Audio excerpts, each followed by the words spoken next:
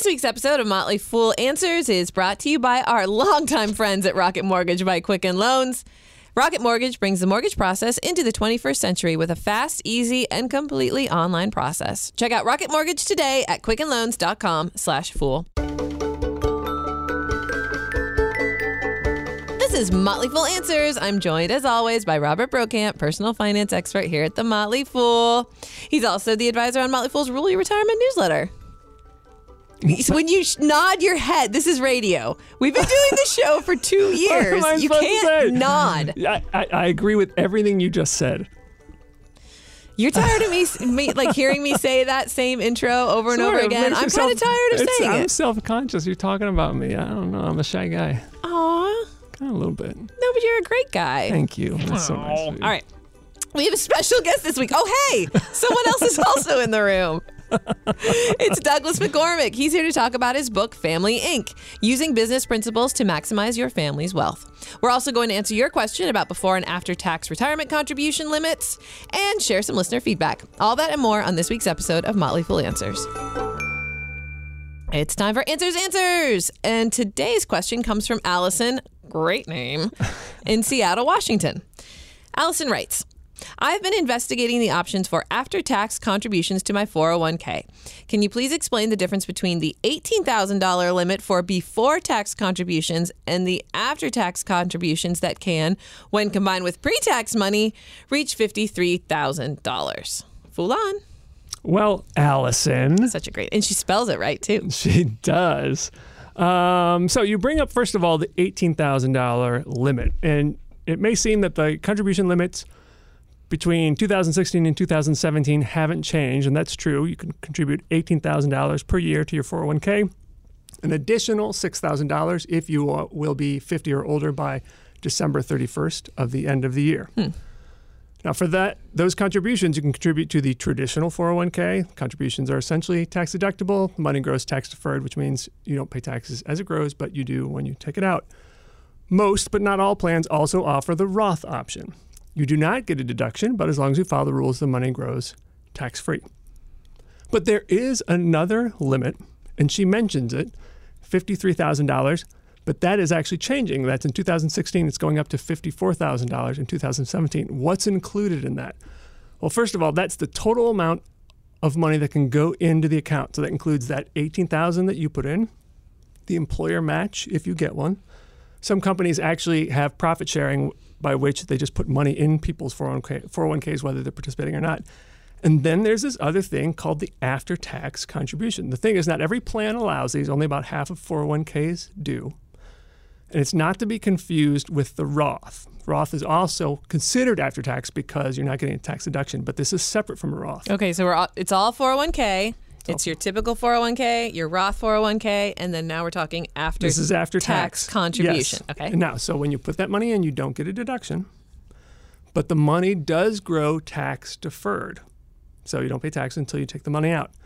There was a ruling in 2014 from the IRS that made these even more attractive, and that is when you leave the company, you can separate the after-tax money and put that actually in a Roth IRA, and you automatically get a Roth. So from there on, it grows tax-free. Okay. So a lot of people are using this to, A, save a lot of money. So because you would only contribute to this once you've already maxed out that $18,000. Mm-hmm. It's also a way for people to get lots of Roth assets because you put that money in, and once you take the money out, it becomes a Roth IRA. And no income limits on that.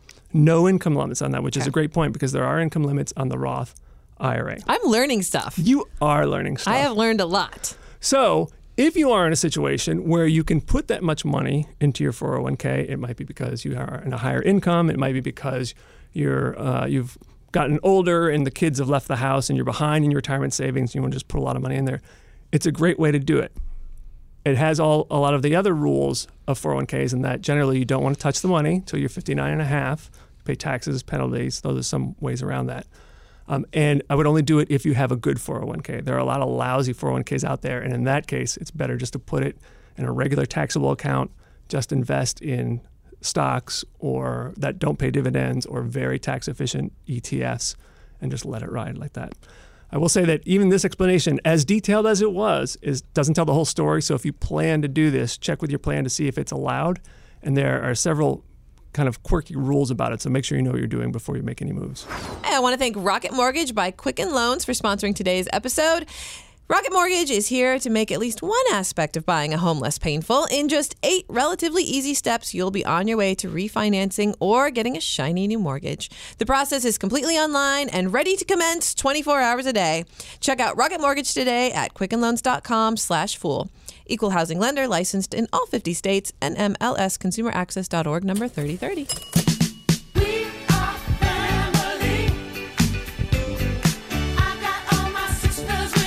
We have a guest in the studio today. This is always so nice when people come and visit us.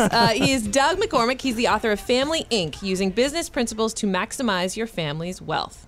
And Wealth Inc. is, I guess you could call it a step-by-step guide to handling your family's finances with the insight and strategy of a corporate CFO. Doug, thank you for joining us today. Glad to be here. Thank you. So when I was reading your book, I read your bio. So you went to West Point, you went to Harvard for grad school, so smart guy.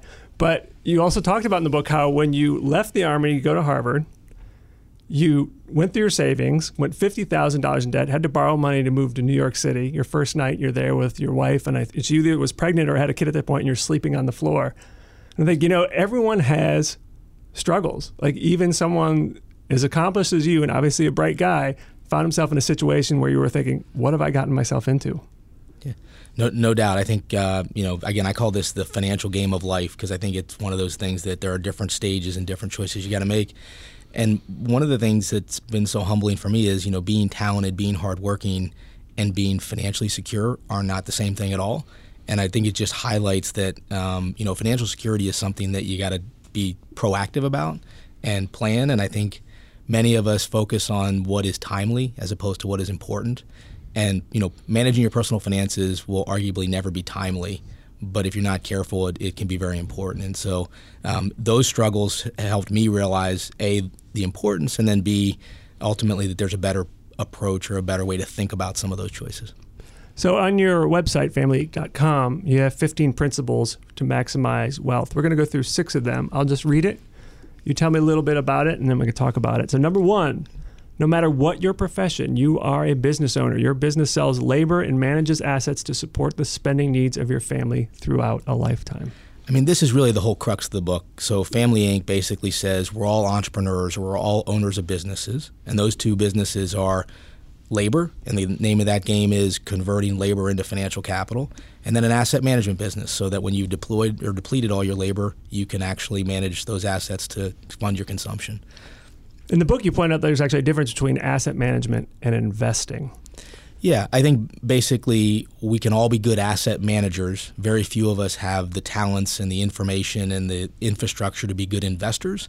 And so I'm generally an advocate of do not try to be a very good investor, be a good asset allocator, asset manager. So give me an example of the assets you're talking about when it comes to managing those. Well, I think one of the great things about the book is it speaks holistically about all the assets available to a family. That's labor, that's Social Security, and that's financial assets, so stocks and bonds and those kind of things. When I think about being a good investor versus a good asset allocator picks the right portfolio, stocks versus bonds. They pick the right kind of vehicle, like an ETF that's very low cost, very tax efficient, and they let it run, and they focus on the right time horizon, which is very long, with the right investment objectives, which is low cost, after tax, after fee, real appreciation. And then an investor would be the guy trying to pick stocks, and for most of us, that's a tough game to succeed at. Here at The Motley Fool, we do talk about picking individual stocks, though we also talk about index funds and ETFs. And I often think about we would never invest in a company that didn't know its expenses, have a good idea of what it's spending on its facilities, have an idea of how much money it's actually making, have a projection of how much it'll make down the road. Yet few people actually manage their personal finances that way. And I think that's ultimately the crux of your book, and that you're going to be more successful if you look at your household as that sort of a business. Yeah, and I think all the tools, the great thing about it is, business schools and business have been working for centuries to improve the tools and create best practices. And many of those, like managing an income statement, managing a balance sheet, they all apply to our family decisions with some minor tweaks, but there's really a good framework there to help you think through some of those big choices. Right. So another one of your principles is labor is likely your largest asset and must be actively managed just like your financial capital. Yeah, I think this is the one that we miss most often. And I think most of us think about our jobs and we ask ourselves questions like, how much am I going to make this year? Or when I'm selecting a job, what's the opportunity this year? And the reality is the goal should be, how do I maximize my lifetime income? And when you think about it that way, you have a very different duration. And you also think about things simply, or other than simply compensation, you think about branding opportunity for yourself. You think about the skill sets that you'll acquire. And I think those are all, kind of really important ways to think about that big asset. One of the things you explain in your book is basically how a way to create a present value for all your future earnings and actually put a dollar figure on your earning potential. Yeah. So the way I look at the world, and there's some graphs in the book, for most Americans, their point of highest wealth comes when they have the least financial assets. And so that's the newly minted college graduate. That person's, let's say, 25. They're likely to work till they're 65. And so they've got 40 years of labor capacity or potential ahead of them. And they have no financial assets. But if you add up all those years of earnings, they have significant wealth. And so, yeah, I do give specific tools to help think about the value of your labor and ultimately maybe the consequences of big choices. So what is my labor worth today without going back to college for a graduate degree? What could it be worth if I went back, and how much would that cost me? The thing I would say about the labor calculator is I promise you it will be wrong in terms of the answer, but the framework itself is still very valuable, and I think the way it facilitates thinking about your choices is an important tool. Good. Another one, the principles of investing can be applied to your career choice to increase your expected lifetime consumption. Yeah, so if you get back to this whole concept of the family has multiple assets, I believe the same way you think about allocating your financial assets to good stocks or good investments can be applied to your labor assets. And so I give a number of ways that people should think about it, but in general, the high level approach that I often argue is, as a financial investor, I'm a value focused investor, and as an employee, or when I think about my labor capital, I'm a growth investor. And the reason I think that is because if I'm a value investor, I have equal risk of gain and loss. But as an employee, or when I'm managing or investing my labor, I have lots of upside in startups and interesting opportunities and very little downside, because if it doesn't work out well, I take that experience, I take the battle scars, and I go deploy my labor somewhere else. So I think, taking more risk with your labor is often prudent. And there are a number of principles about how to think about investing your labor, but essentially what they say is think about your brand, think about the long-term choices you're making, and align yourself with good business models.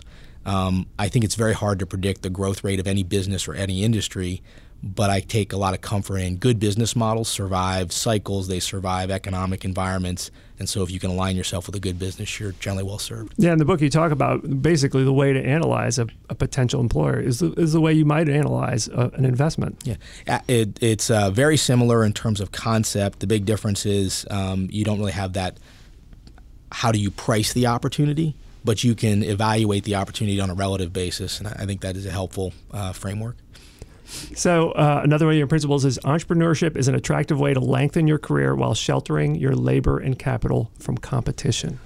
Yeah, so I think in general, entrepreneurship is the surest way to financial independence and true wealth creation, and I think there are really four reasons because of that. The first is this concept of sheltering your assets, both labor and capital, from competition. And I just look at metrics in the market today. So most of us would agree if you can generate 5% real return in the marketplace for a many-year period, that would probably be a very reasonable return. And the median average income in America is like $45,000, and very few people, call it less than 20%, make more than $100,000 a year. Both of those things suggest to me that there's a lot of competition for return on both those assets. I find when you combine them to create a business, and entrepreneurship is very simply taking capital, financial capital and combining it with labor capital, that you can generally get returns on both of those assets that are much higher. So, that's the first. The second is that entrepreneurship generally allows us to extend our career. I find a lot of entrepreneurs, I work with them in my professional endeavors, who can be involved in the business and the important decisions until they're 70, 75, and they don't have this requirement to be all in or all out. And then I think lastly, the tax code supports entrepreneurship. It's more efficient. And actually there's one more lastly, the fourth, which is a really important one. If you build a good business as an entrepreneur, you get to sell that in perpetuity, and that's a big payday at the end of a career.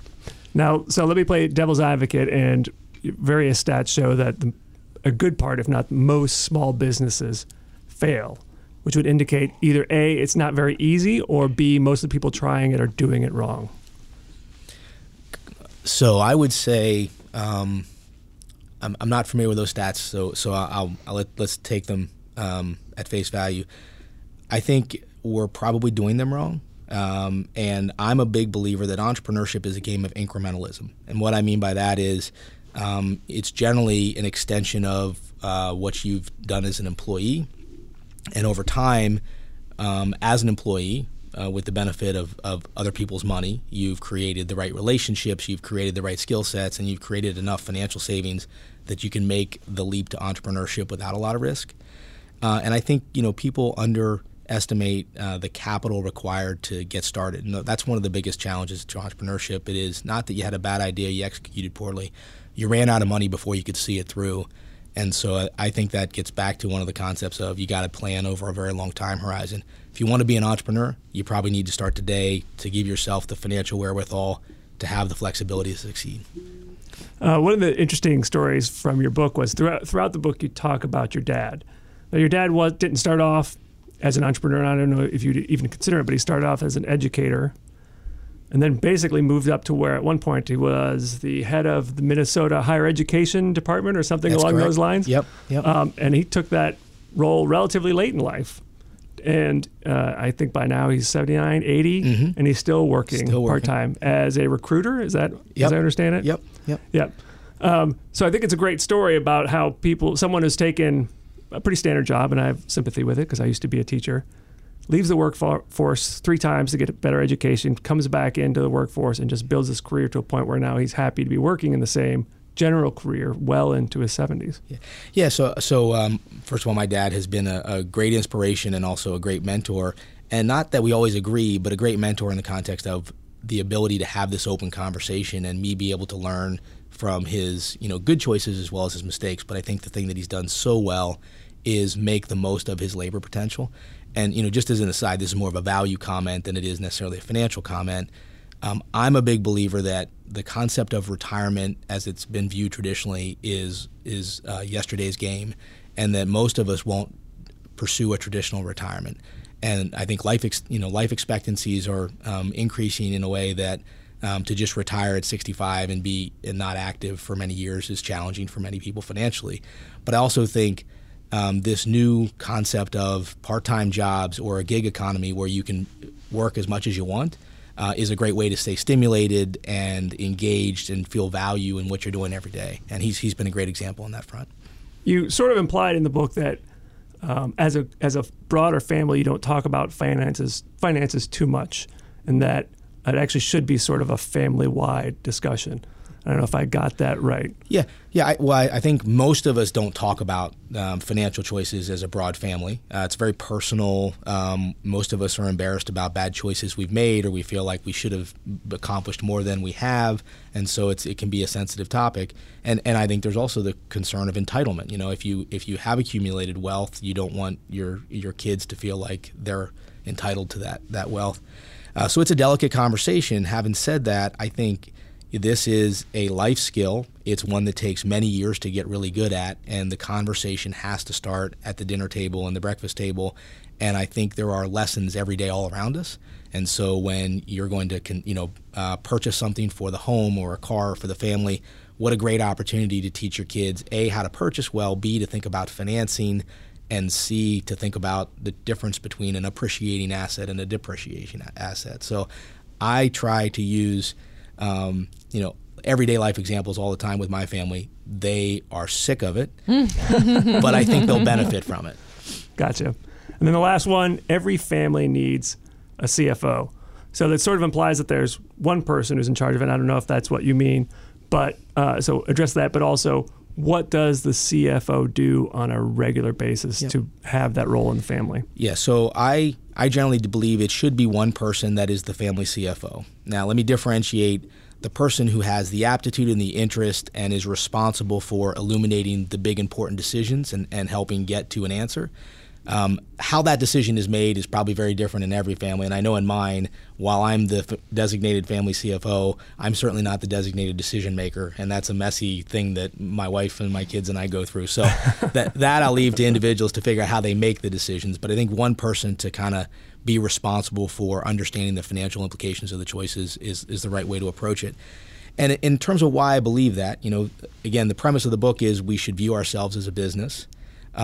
If I told you I was a small business owner, you would certainly not assume that business runs itself, right? And the family is really the same. And I think it's much broader than a conversation around what should my stock and bond allocation be. This is a holistic responsibility. So I'll give you some examples. One of the biggest examples is how is the family allocating its labor to the highest endeavors in terms of what kind of jobs are they pursuing? If we're going to make investments in education or entrepreneurship, those are important decisions for the family CFO to weigh in on in terms of, is that a good investment? How are we going to finance it? Traditional things that people would normally associate with the family CFO would be budgeting, managing a balance sheet so I can kind of track where I am today and how the budget's going to get me to where I want to be in the future. But also things like risk mitigation, which I look at as insurances of various types, life insurance, vehicle insurance, home insurance. And then I think, important aspect of the family CFO role is perpetuating this expertise and knowledge through generations. And that's the educational approach to it. That's thinking about things like trusts, et cetera. So it's really a very broad, holistic way to think about the family's assets over multiple generations. And on your website, you provide balance sheet and income statement samples for people who want to see that. And you seem to be actually not that into traditional budgeting. I don't know if I got that right from the book. Yes, that's accurate. But yeah.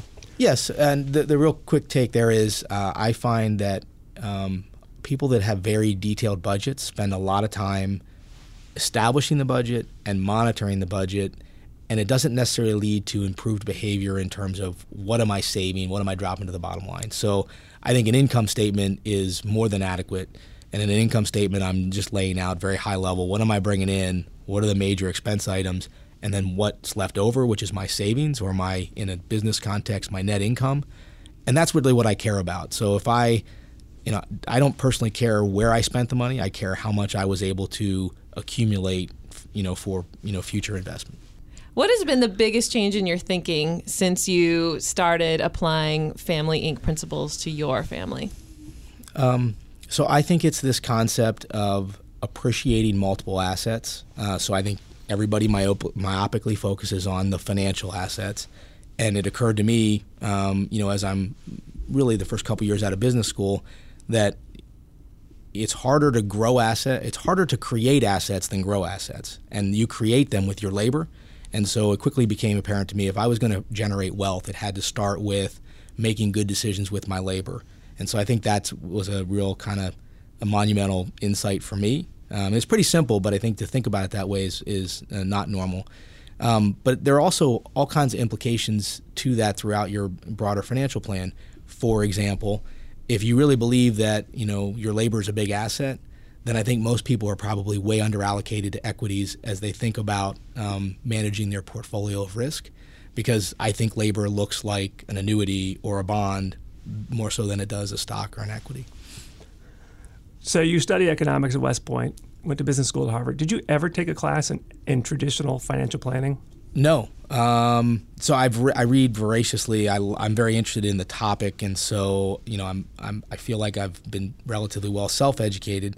But I think one of the benefits of the book is I'm not encumbered by a lot of the traditional thinking, and so I think I'm offering. I came at it or kind of arrived at some of these answers from a different perspective, and I think that hopefully will challenge people's thinking as they develop their own plan. Yeah, I definitely think that is true, and why I think it's a great book is that you do come at it from a different perspective, in particular addressing the whole managing your labor as an asset, which is, in my opinion, severely underappreciated in traditional financial planning, but it is, to a certain degree, one of the biggest determinants of your future wealth and your ability to retire is what kind of job you have.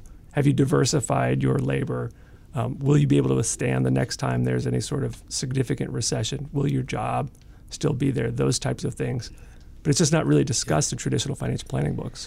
Well, and I think so. That's so foundational because it really impacts your risk profile everywhere else. And so I think to get that right, you can afford to make a lot of mistakes when you get your labor right. And so I just think it really is fundamental. And I think one of the challenges is our market is generally set up in a way, when I say our market, I mean the financial products market, that people are compensated to sell products. And I'm not critical of the industry. I'm just highlighting that a lot of this kind of advice, there's no sale associated with it. And so it's hard to engage. The people that can benefit most from the book are probably 18, 19, 20, getting ready to make big investments in college and need to be thinking about their career choices in the context of Family Inc. Yeah, one of the phrases that you used in the book was excess education, or the penalty of excess education. In other words, spending time getting a degree that probably will not be helping you very much. Yeah, so as you can imagine, my father, the educator, questions my logic there. But Well, Doug, thank you for coming in. It's an outstanding book. It was great to meet you. Appreciate it. Thank you for having me on and sharing some of the concepts.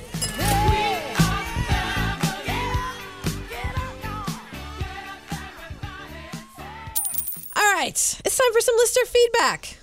You guys may remember the credit score mailbag. Yes, credit score mailbag. Yeah. And Berlinda wrote because she had an issue where when she was in college, she had internet with Verizon, and then she thought she canceled the service, but she didn't. And so the tenants that lived in the apartment kept using it, but they didn't pay the bill. She found out that Verizon had updated the debt so that it looked like it was reported just this February, and her credit score took a huge hit. So I believe Dayana was on the show that episode, and your and Dayana's advice was to call the credit reporting bureaus, state your case, and then good luck, go with God. There wasn't and be necessarily very, a very whole persistent, lot. probably. There wasn't necessarily a whole lot you could do. So anyway, Berlinda wrote us to give us an update.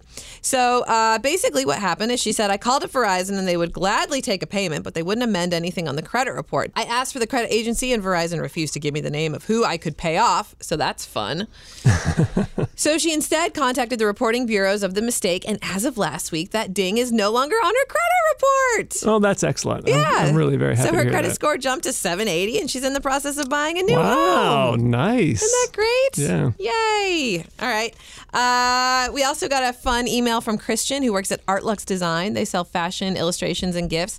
And she shared our Science of Better gift giving episode to her newsletter subscribers. Oh, that's good. Isn't that fun? Thank you. I also want to thank None of the Above, Cody D, Irv Wash, and others who left reviews of the show on iTunes. We get emails from people who say they've been listening to our show since the beginning, which is kind of crazy. And it just so happens that this is our 2-year anniversary episode. Wow. And 2-year anniversary is, what's the substance or whatever that's associated with it? Did I say it was cotton? Cotton. I think you said it was cotton. Is it cotton? Well, just because I said it before, it doesn't make it any more right. Keep that in mind, podcast listeners. Just because I've said it more than once, it doesn't mean I'm right. First year. Okay, second year is cotton or China. But I have no room for a country of that size. That's not funny at all. All right, yes. So it's cotton or China. In the spirit of that, I decided to ignore all of the gift-giving advice from the episode we just did, and I bought you two a couple anniversary presents. Yay! That was very thoughtful of you. Here, do you want to open yours? Yes, I do. Here, open yours. Okay. All right, I know this makes for great podcast radio. Oh, a shirt! I bet it has cotton, was it? Oh. Well, listeners, it is like an ugly sweater, but it's a t-shirt, and it's got a T-Rex with Santa Claus, because if you've ever seen the video version of this, you know that I talk with my hands, but I kind of keep them close in. You keep them tight. A little bit like a T-Rex. And so he'll talk, and he'll kind of shoot his little hands out like he's a little T-Rex. And so that's why I got you a shirt with a little T-Rex on it. Rick, do you want your present? Sure. All right. Well, at least you can hear the wrapping paper here. It's right Yeah. next to the mic. I got it on It's Etsy. from Etsy. Of course. Of course. Shipped first class. Oh no! It's a Trump-scented candle. We did it when we had Kimberly Palmer on the show. We talked about all that. We did the game Etsy or not Etsy or whatever we called it. And there was a Putin scented candle that came up, and I said, "Well, you can get a Putin scented candle, but it's not on Etsy." I don't know. Anyway, I don't know if I can get my little hands around the lid here. To open it up. Ugh. suntan lotion and steak. Oh, that's horrible. Isn't it awesome? It looks so funny. That is really horrible. Thank you, Allison. Well, thank you guys for doing this show with me for 2 years. Well, I got a present for you. So the wrapping paper is used putting your face on the copy machine I at the Motley photocopied Fool and copying. some, but not all of my favorite body parts as the wrapping for this present. Ooh, it's Star Very Warsy. nice, very Star Warsy. It's Van Gogh Star Wars. There's a little something in there for each of you as well. That's just I love The it. whoopee cushion. the whoopee cushion. Yes, each of you got a whoopee cushion, and I love that it's multicultural. It has the Spanish term for whoopee cushion. A whoopee cushion and a Star Wars T-shirt. You know me so well. Well, I have a gift for you guys as well. You do? However, I took your advice. Well, I was Is it going. an experience? It is an experience. Oh, no way. I got an experience for each of you. Okay. We're going to experience it all here together. Right now? Yeah, right now. What's... Okay. I was going to get you like a ruler and a pen and write authentic things, How much you care about us? but I didn't have time. I mean, I didn't make time. I mean, so instead I wrote you each a poem. Oh. Wow. I know that's kind of mushy. I went out on a limb, my own personal limb, which would make it a limb, oh, Rick. Aha. Get it? All right. So I'll start with bro. Here we go. Okay. There once was a fool named Bro who managed his cash like a pro. Oh. He tried to lose weight, but whatever he ate, his assets continued to grow.